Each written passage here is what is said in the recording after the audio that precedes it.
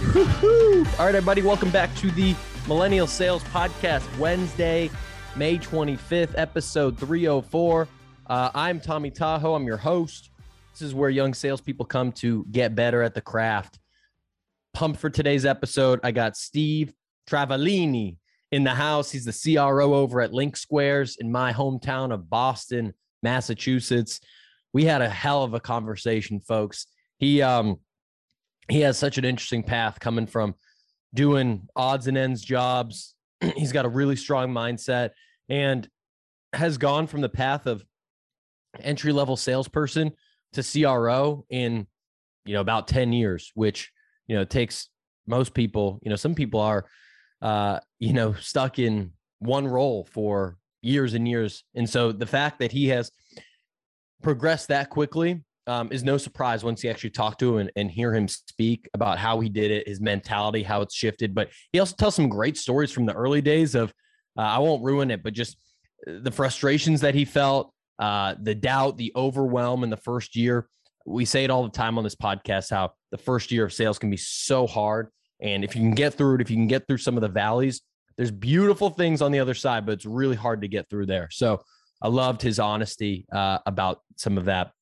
Before we get to that pod and that conversation, I just want to do a quick word about a few things. First of all, you may have seen that Anthony Natoli and I just launched a community called The Up and Up, help salespeople to not only crush their quota, but also stay mentally healthy and fulfilled.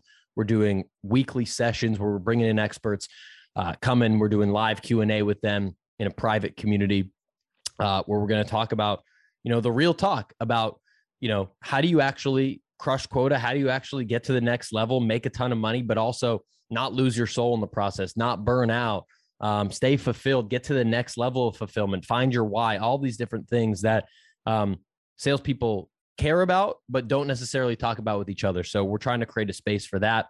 So you can check that out on my LinkedIn or on patreon.com. But I'm posting every day on LinkedIn. So I'd love if you followed me there. If you gave me a shout out, let me know what you thought of this episode, and then throw a subscribe wherever you're listening. So thanks for listening to that. Now let's get to my fantastic conversation with Steve Travaglini. Let's go.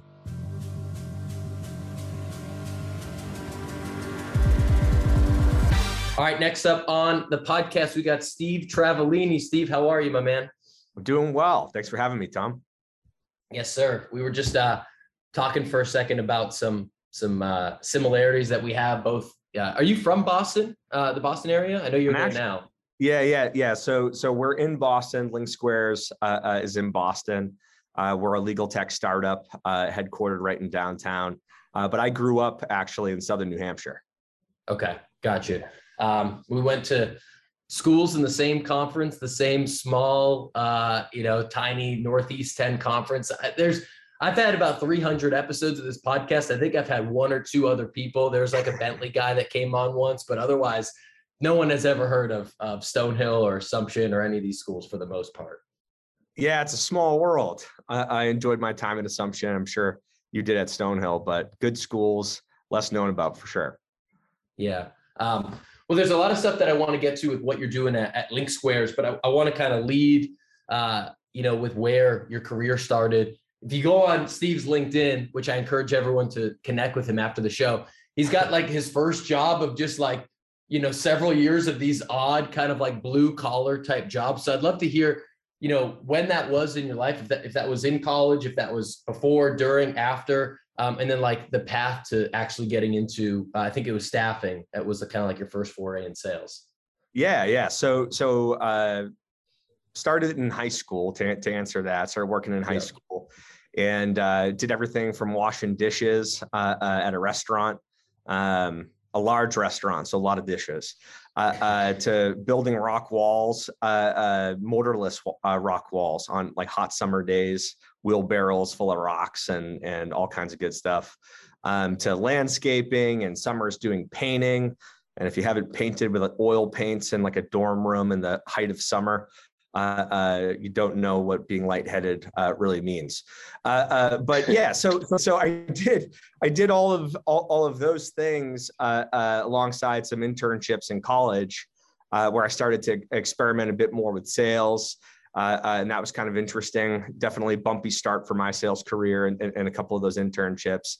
But then I got into staffing, which to this day, that's my BDR days, doing staffing. That's really where I cut my teeth.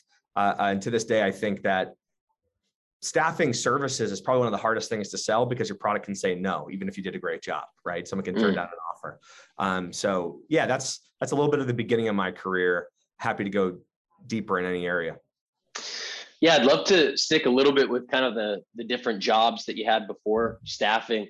I think we're starting to see a huge, rush of folks come into tech sales and people with unique backgrounds, whether they were a teacher, whether they were a waiter or waitress. Yeah. I've seen a lot of different odd jobs, bartender, whatever it may be. How do you feel like some of those jobs, like washing dishes, it may not seem like it to someone on the outside, but how do you kind of relate to that, setting the work ethic and maybe the mindset that it took to be successful in sales? Yeah. So washing dishes, I think is, there's a clear parallel in some cases to sales. So I had to get my foot in to the restaurant. And there was basically two places that you could get your foot into the restaurant. It was either as a server, not a waiter, right? A server, running a food runner, right? Or you could, wash dishes or do something like that, or a line cook, operate the fry-later. I just looked at how much they were paying and the least glamorous of all of them, the dishwashing job, and I would argue, the hardest too, was paying the most. So early in my, career, I found that I had an orientation to working harder, wanting to see the outputs of my hard work, being willing to do a dirty job in order to get a better outcome. And I think that, at LinkSquares, we see it every day. We see people that come from lobster boats being in Boston.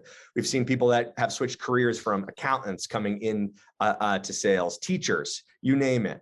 All great career paths, all great for a lot of people, but there's one unifying trait that I think I had as a dishwasher that all those people have. And it's basically that they want to see the return on their work. The harder they work, the more they make. So that's kind of how I see it coming together. How would you coach or what have you seen from folks that have actually made it through the gates into LinkSquares? Because it seems like an intimidating thought of like, I'm a lobster, lobster. I don't even lobsterman or lobster woman. And I want to get into tech sales. It feels like a stretch for them probably. And I'm working with some friends that are in all these various industries and they're like, hey, I want to get into tech sales. Like, how would you advise them to craft their story to make it, sound like, hey, I'm actually building the skills that I don't know how to cold call yet, but I do have like the work ethic and the attitude that's going to help me succeed. Yeah. So I would say first and foremost, like be realistic about this search that you're about to undertake, right? There's going to be a lot of hiring managers that are going to be looking for certain bullets and certain amount of years on a resume, right? I'm not one of them. Right. But if you did come head to head with somebody that is going to be seeing, do you have 3 to 5 years closing experience in tech sales in order to get an entry level job in tech sales, you're not going to fare well with that population, and that's fine. Right. So don't let that get you down. Don't let that slow you down in your search. Keep pushing until you find somebody that actually is looking for the values that you have. Someone that's looking for your personality, your work ethic, your desire, your goals, your potential, right? Look for someone that wants to take that and teach you, right? If you have the right stuff and the right motivations, the right desires, the hiring manager is going to jump out of their seat for you, despite the lack of quote unquote experience. Yeah, I'm curious. So you did those jobs and you got into staffing after college.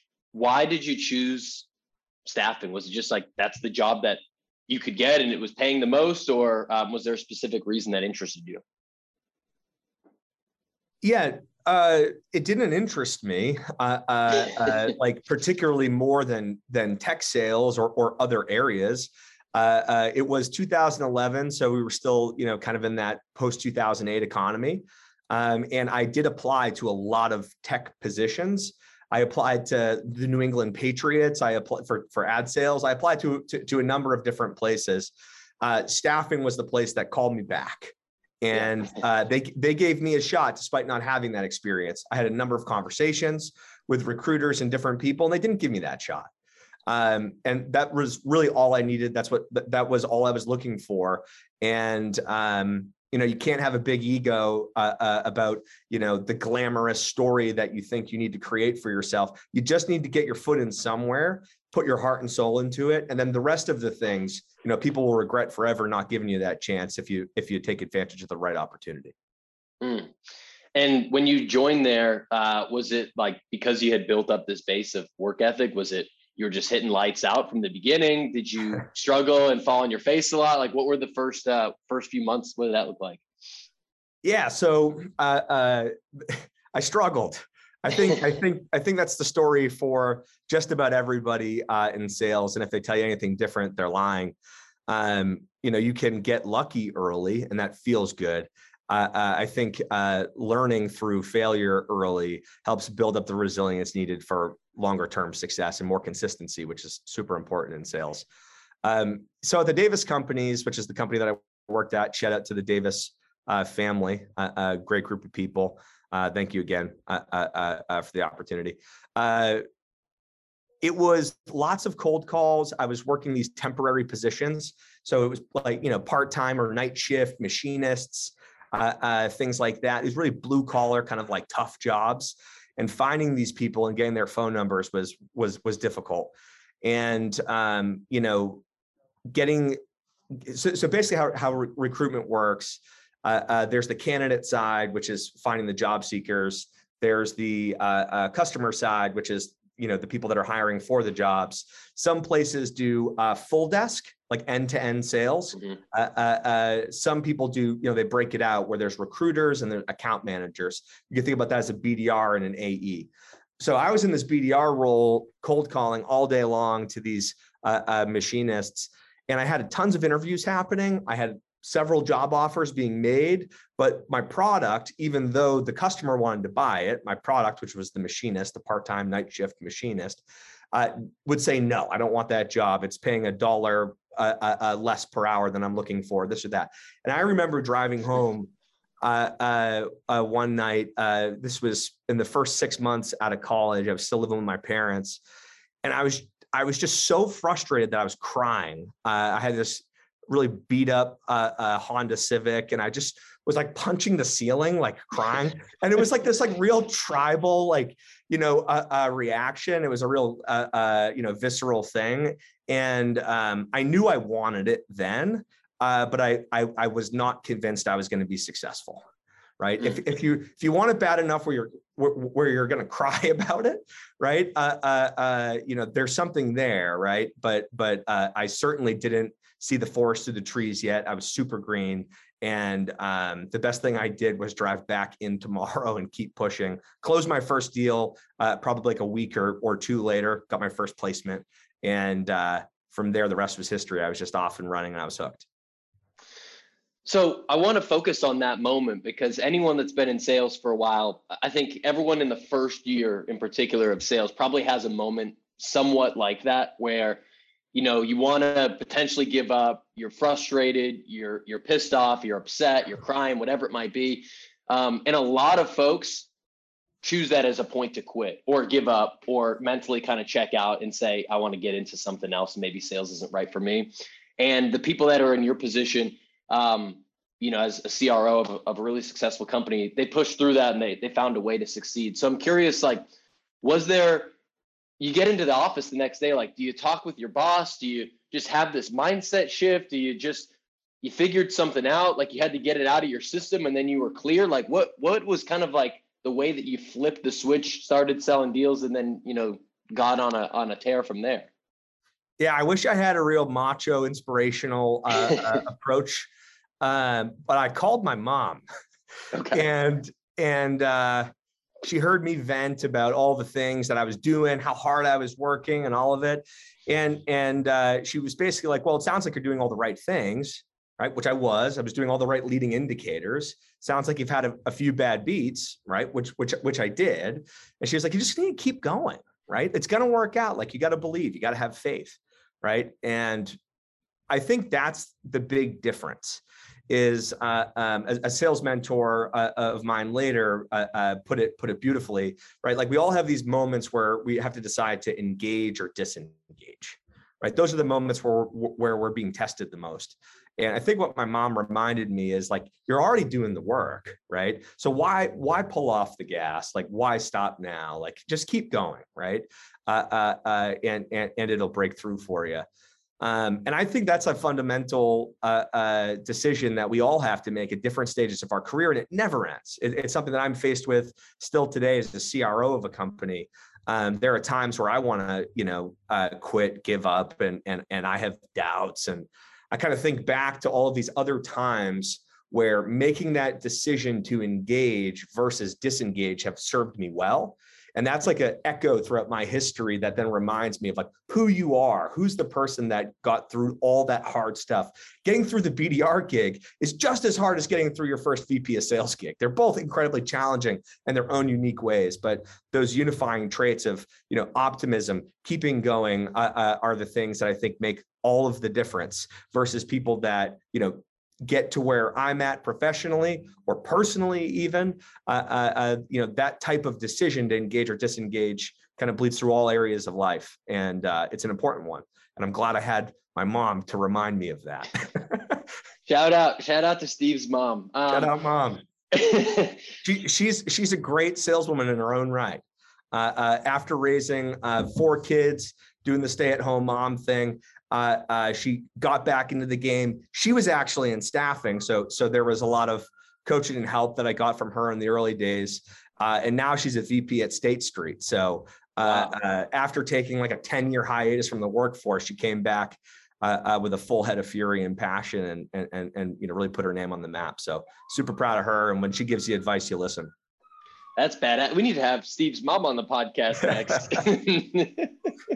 That's amazing. What you're talking about as, saying that, your first VP of sales gig is as hard as your first BDR gig. And, you always kind of have those periods of doubt and times where you want to quit. Reminds me of, I'm not sure if you've read or listened to anything from David Goggins, but he has this concept of like the cookie jar, where it's like you have these, mental kind of like Rolodex of hard things that you've done, whether it be professional or personal, so that when you find yourself kind of in the middle of the shit, say, no, remember that time that I did this thing? Remember that time that I ran that half marathon, that I crushed my BDR job, that I, excelled in that really hard class, whatever it might be. And it kind of gives you the confidence, reminding you like, no, I can do hard things. And this is just another one of those hard things that I can get through and push through. I think that's a really powerful mental concept for people to grasp. Yeah, absolutely. I'm a huge fan of Goggins.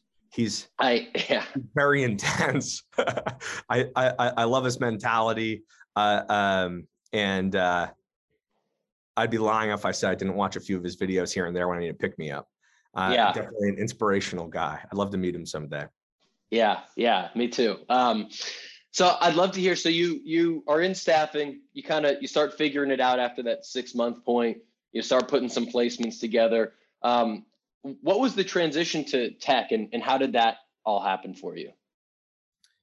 Yeah, so I was about 4 years in to the journey with the Davis companies. I had helped open a new territory, which was incredibly entrepreneurial in nature. I had to put a game plan together. I then was in that AE seat, more on the account management side, put a territory plan together, built a pipeline, did all the prospecting, all the cold calling, all that stuff, and built up a book of business that justified opening an office, hiring full-time employees.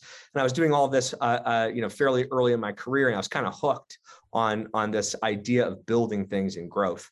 And I was looking around at different industries, segments, and I revisited the New England Patriots, and then I was looking at tech and didn't know if I had to pick my passion, which is like sports. I played football in college at Assumption, real love of the game type of thing, and I was a linebacker.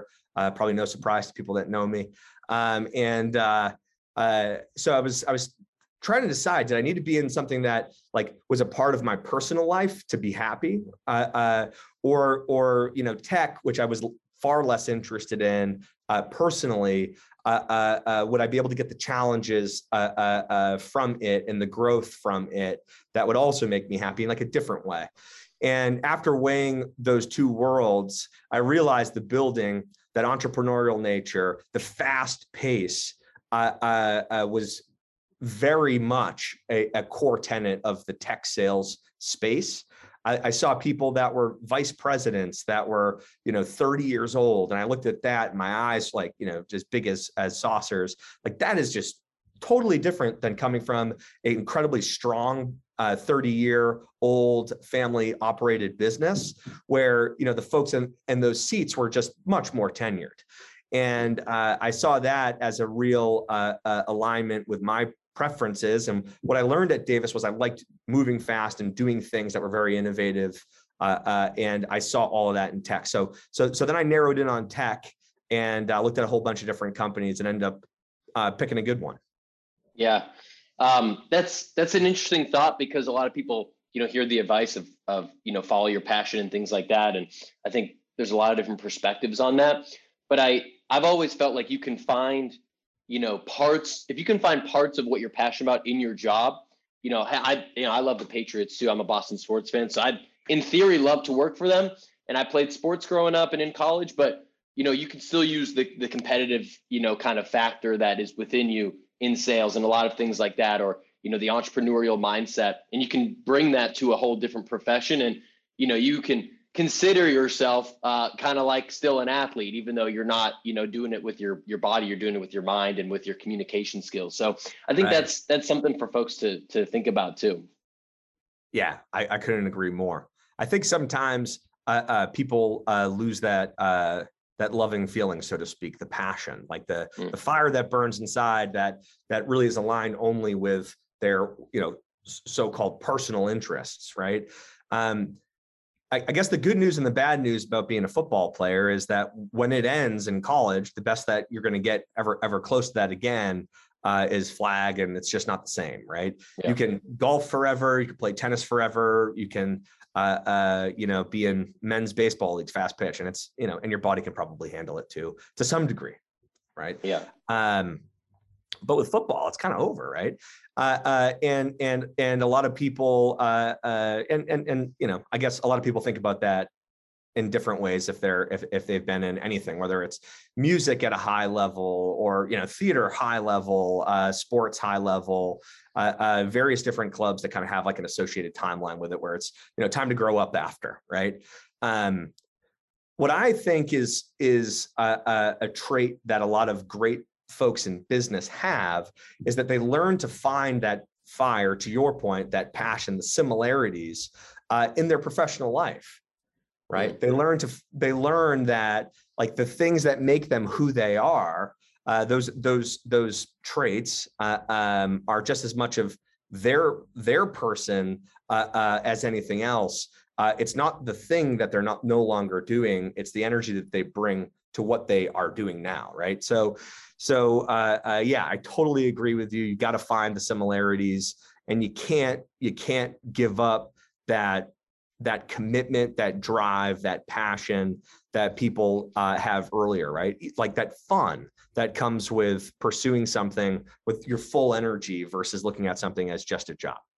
Yeah, I couldn't agree more. And, something I'm curious about is you mentioned like 2010, 11, I think was when you were looking for staffing. You were there for 4 years. And so you get into tech. You correct me if I'm off on the timeline, but like in the 2014-ish range, yeah, right. You had some sales experience, and now we're in 2022, and you're the CRO of a company that just landed 100 mil as a Series C funding and is growing through the roof. I know a lot of people that have been frontline managers for 10 years, and you went from getting into tech to CRO in 7 or 8 years, and yeah, you had a few years of sales background, but not in tech. So I think a lot of people would be curious, like, well, how the hell did you do that? And I think there's a skill to getting, climbing through the ranks and thinking differently in order to, for folks to see you as being prepared for the next level. I'd love to hear you talk about that for a few minutes. Yeah, it's an interesting one, and I think the thing that I've prioritized time and time again are picking leaders and people that I'm aligned with. So when I was making that shift out of the Davis companies, out of the staffing world and into tech, I was looking at a lot of different opportunities. But the company I chose was more of a choosing of an individual or a group of individuals that I felt were most aligned with my values, my passion, the things that I think matter, right? So how do you learn that? Well, in the interview process, you're interviewing a company. And as I'm interviewing a number of these tech companies, the thing that stood out to me was there was this group of people that believed like the real opportunity as a leader was to teach and to bring people along. The term that one of my mentors, Chris Essler, shout out to Chris, used in the early days was, it's my job to throw the rope back over. It's your job to go all in, to bring the passion, to take these teachings and really try and apply them every single day. And if you do that, you'll be able to do what I've done, right? Like the ultimate gift, the ultimate achievement for Chris as the leader was building more leaders like him fast, or even faster than he got there.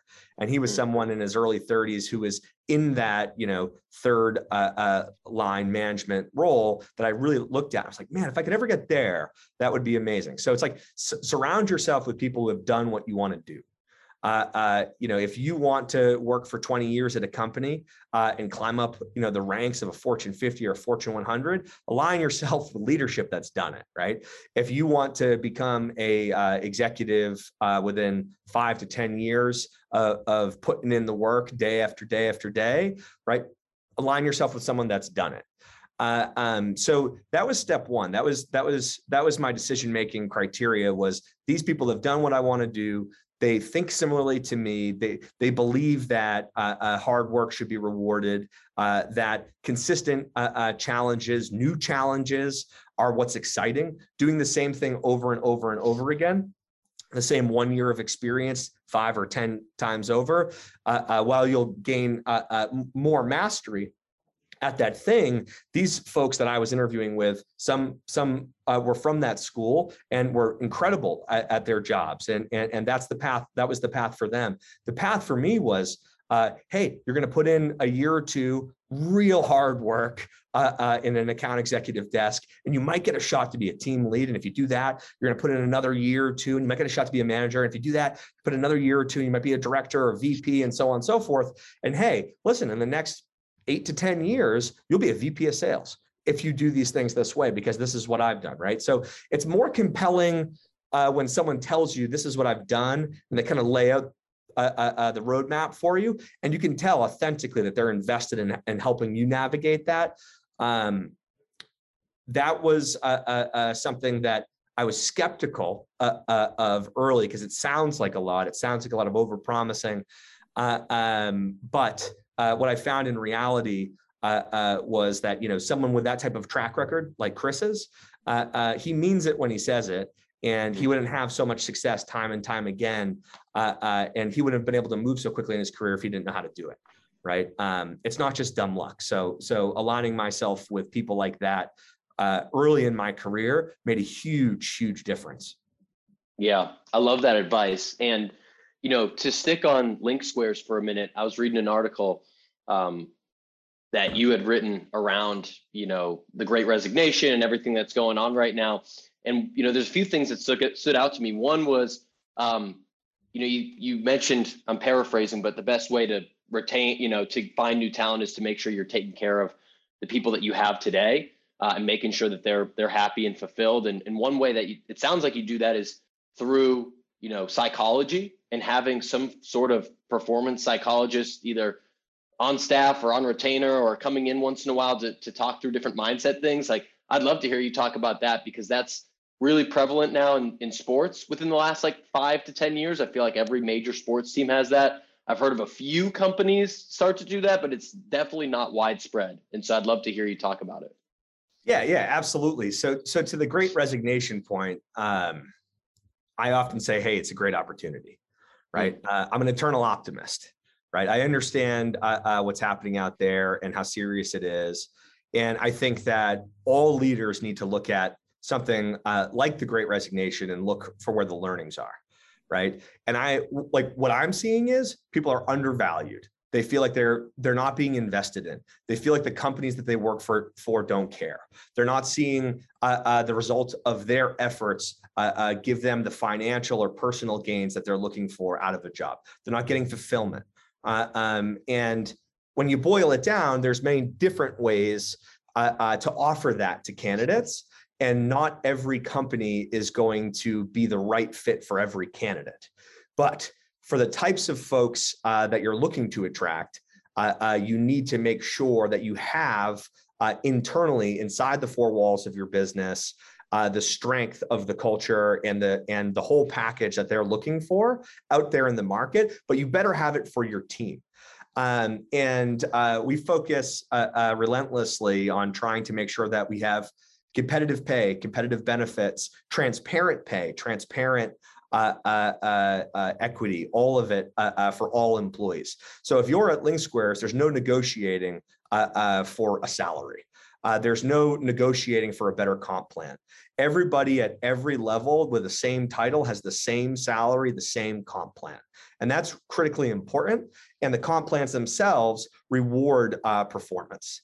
We have account executives who've been working here for just a year who can hit so much accelerator in one quarter, not like end of the year, things like that, where they can afford a down payment for a condo or a house, right? And it's powerful. It's powerful, and it's important.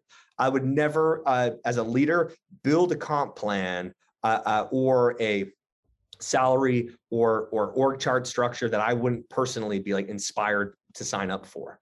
So I always try and put like my AE hat on. When I signed up, when I found Chris Essler and I heard, this story about throwing the rope back over, helping people truly get ahead. And I try and hold myself accountable every single day to living those values that I was preached and even in some cases, taking it further. A point of taking it further is this, mindset coaching work that we do. To your point, I mean, this is known. It's known everywhere that there's the mind, there's the body, there's a connection between the two, and there's no difference in sales. You need to be able to react quickly, just like you need to be able to react quickly in sports, and you need to be able to handle pressure and handle those moments when the whole deal or the whole game is on the line. And you need to be able to handle the losses despite best efforts. You need to be able to come back from that stronger, better than before. And every single place that I've worked has preached, in sales, to be successful, you need to balance the highs and the lows, The best people on this team are the ones that can balance the highs and the lows. And how I learned it was kind of attaching myself to some of those folks to learn, like, how do they think? What are they doing that's making them so consistent and allowing them to bounce back from a bad break where they lost a deal or something like that? And, there wasn't formal training. So at LinkSquares, especially during the pandemic, there was so much adversity. Everyone was trying so hard, but the orders just weren't coming in the same way. And what I wanted was for people to still believe in themselves despite all of these external pressures. And I started thinking about, how do people do it in other industries? And, obviously sports, direct parallel in many ways, I think, to sales. I don't think that's a negative thing. There are many other parallels as well. But I was thinking about how they use sports psychologists. I like the show Billions, and I was like, okay, these people are so high pressure, and they have this great therapist that helps get them through it. And I started thinking, what if we brought that to our team to teach them how to deal with these lows that we're all feeling right now, and to get back into a mindset of we're winners despite all of these things that are telling us we're not, that are out of our control. So we invested in a neuroscientist, a professional mindset coach, coaches our team on a weekly basis. Specifically helping people understand not just the fuzzy immaterial things of mindset like the subconscious, but really the science of how the brain works, the chemicals, the dopamine, all of it. And we've found it's been incredibly impactful for a lot of people. And we found that we've been able to increase performance and consistency across our reps.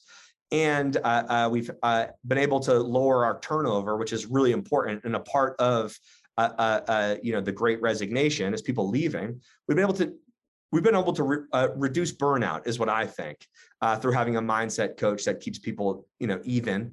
And we've been able to attract a lot of people on the market that are looking for that because their last place just didn't care about how they felt on a day-to-day basis. We do. And I think that that's going to be standard playbook for all sales leaders and business leaders 5-10 years from now.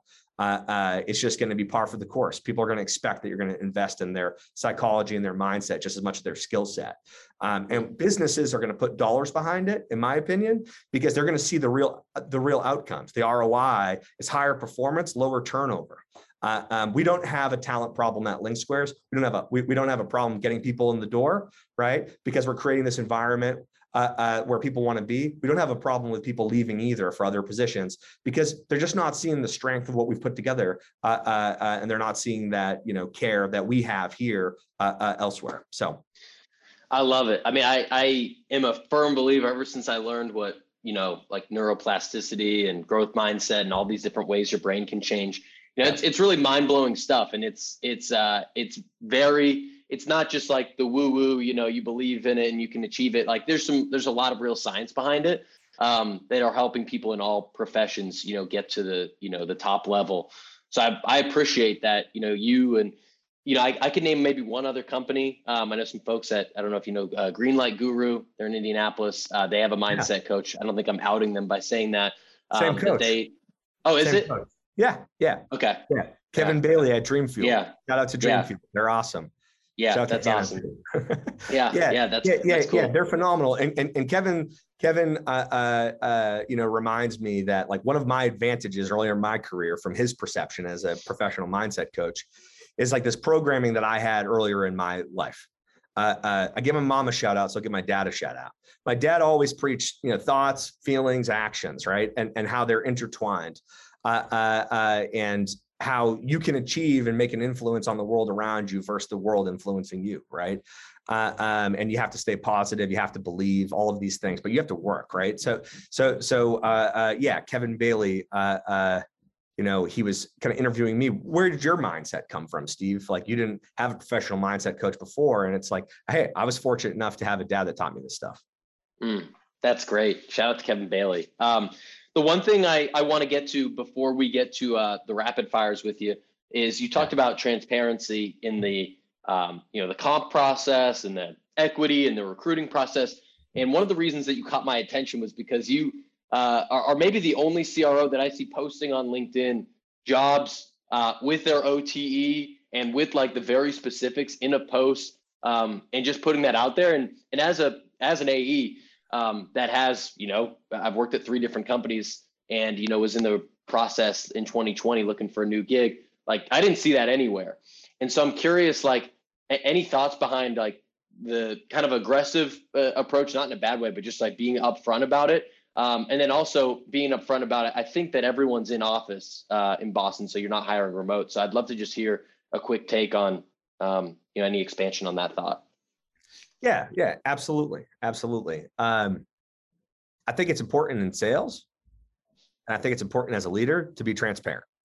Yep. I think it's important to talk pricing in sales early and often. Some people like to wait to the very end during the big close.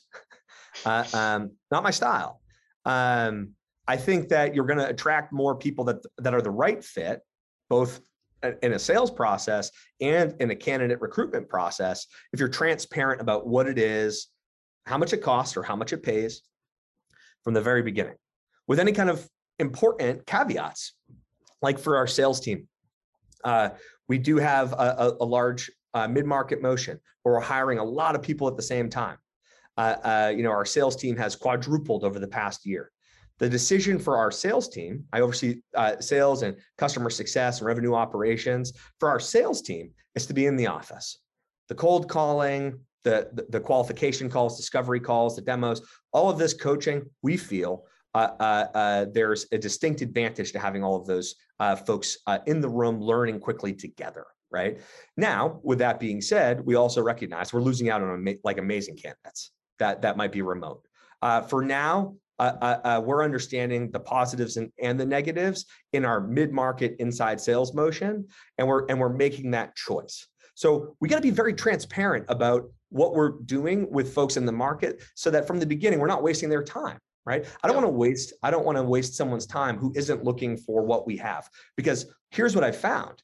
There are a ton of people that are looking for exactly what we have, right? And there's a ton of companies offering a totally different approach for our, than what we offer for our account executives. And for the people that aren't a fit for what we're doing here, they're going to be a great fit for those companies. I don't think there's anything wrong with that. Now, on the customer success side, we're hybrid. Right. And that's the decision that their leader, Jess, who's amazing, has decided is the best fit for that team and how they're putting things together. And that's great. We have an enterprise sales segment that's emerging.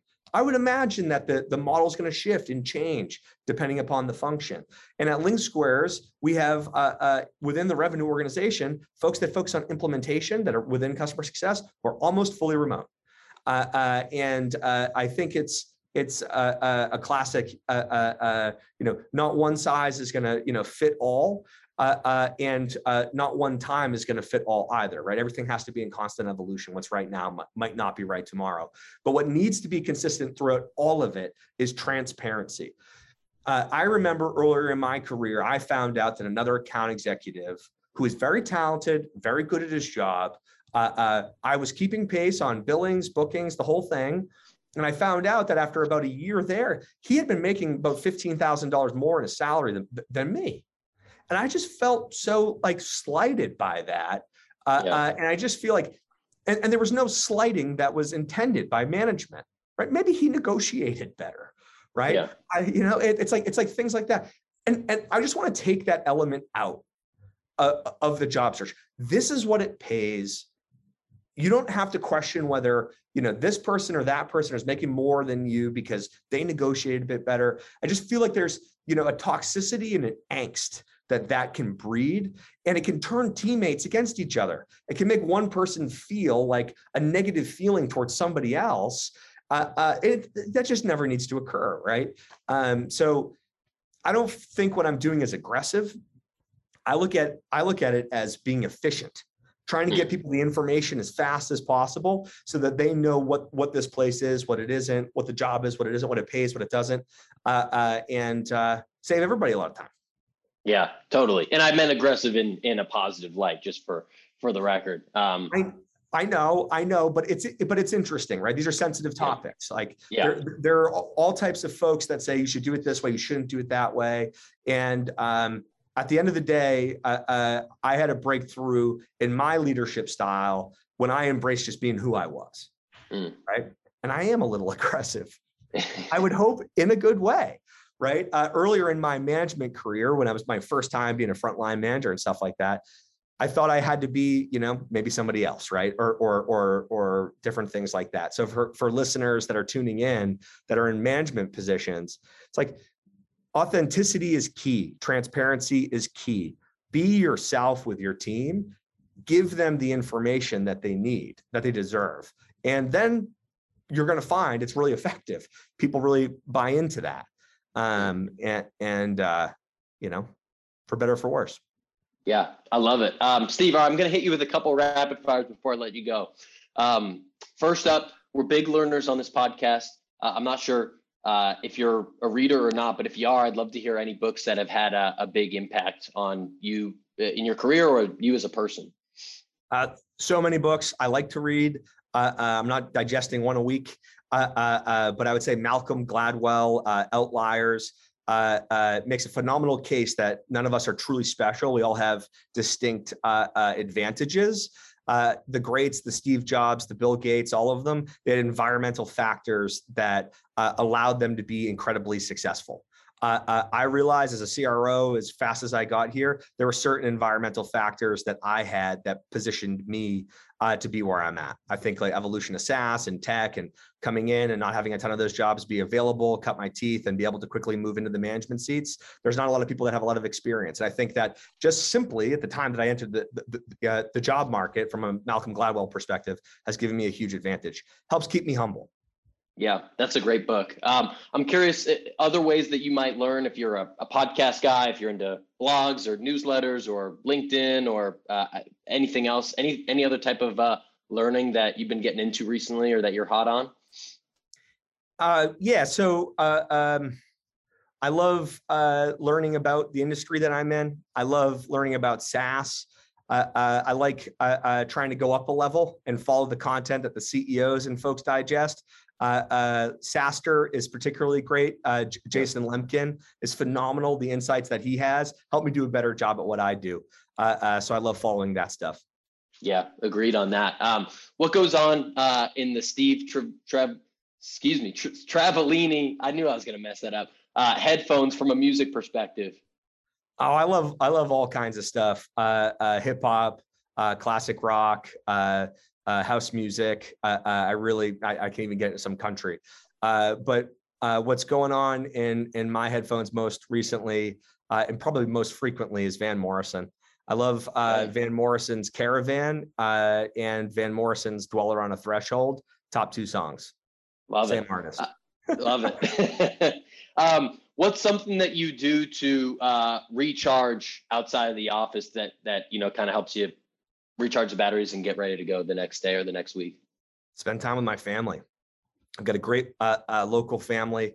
My wife Julia. I have a daughter Gemma, and I have 3 siblings. And we call ourselves the Sibs and Sigs, the siblings and significant others. And almost every weekend you'll catch us hanging out together, and it's always a great time. So spending time with all of them is the most cherished stuff that I do, and helps me keep pushing at work. I love it. All right, one of the last ones for you. Who would you want to see come next on the Millennial Sales Podcast? That's a good one. I would say Ben Solari from Jellyfish, if you haven't had him yet. No, I do not know Ben. He's a great up and coming Boston sales leader, VP of sales at Jellyfish, doing some great stuff with that team. Great sales team too, local. Love it. Ben, you're on my prospecting list. Steve, before I let you go, I want to give you a moment to just give yourself a shout out. Like, first, I'll do it for you. Seems like LinkSquares is blowing through the roof. I would highly recommend folks follow you on LinkedIn. Seems like you're hiring quite a bit as well for the folks that are out there in Boston listening to this. So I'll give you a minute just to kind of talk about anything like that. Yeah. Sales, customer success, operations. We're hiring for it all. We have a wonderful team, wonderful culture. If you want to join the sales team, it's likely going to be in office. If you're looking for a CS role, we've got a whole bunch open. It'll be more hybrid, but still be commutable to the city for a day or two a week. That'd be ideal. Reach on out on LinkedIn. I respond to everybody that shoots me a DM, and we'll get you right in process and help you cut the line of the applicant tracking inbox, which we do a good job keeping up with. But I would love to hear from you directly as to why you think you might be a good fit, or if any of this resonated with you. Let me know why. And that'd be a great place to start our conversation. Cool. Steve, I appreciate you coming on, man. Tom, I really appreciate it. I'm a big fan of what you're doing, and looking forward to connecting with you again in the future. Yeah, absolutely. Thanks for checking out that episode. Start of the year. Let's kick some ass. Again, one of my goals for this show is to get as many subscribers wherever you're listening here on Apple, Spotify, YouTube, etc. Subscribe, leave a review, and then hit me up on LinkedIn, Tom Alemo, or any of my other socials at Tommy Tahoe. Look forward to connecting with you there. Peace.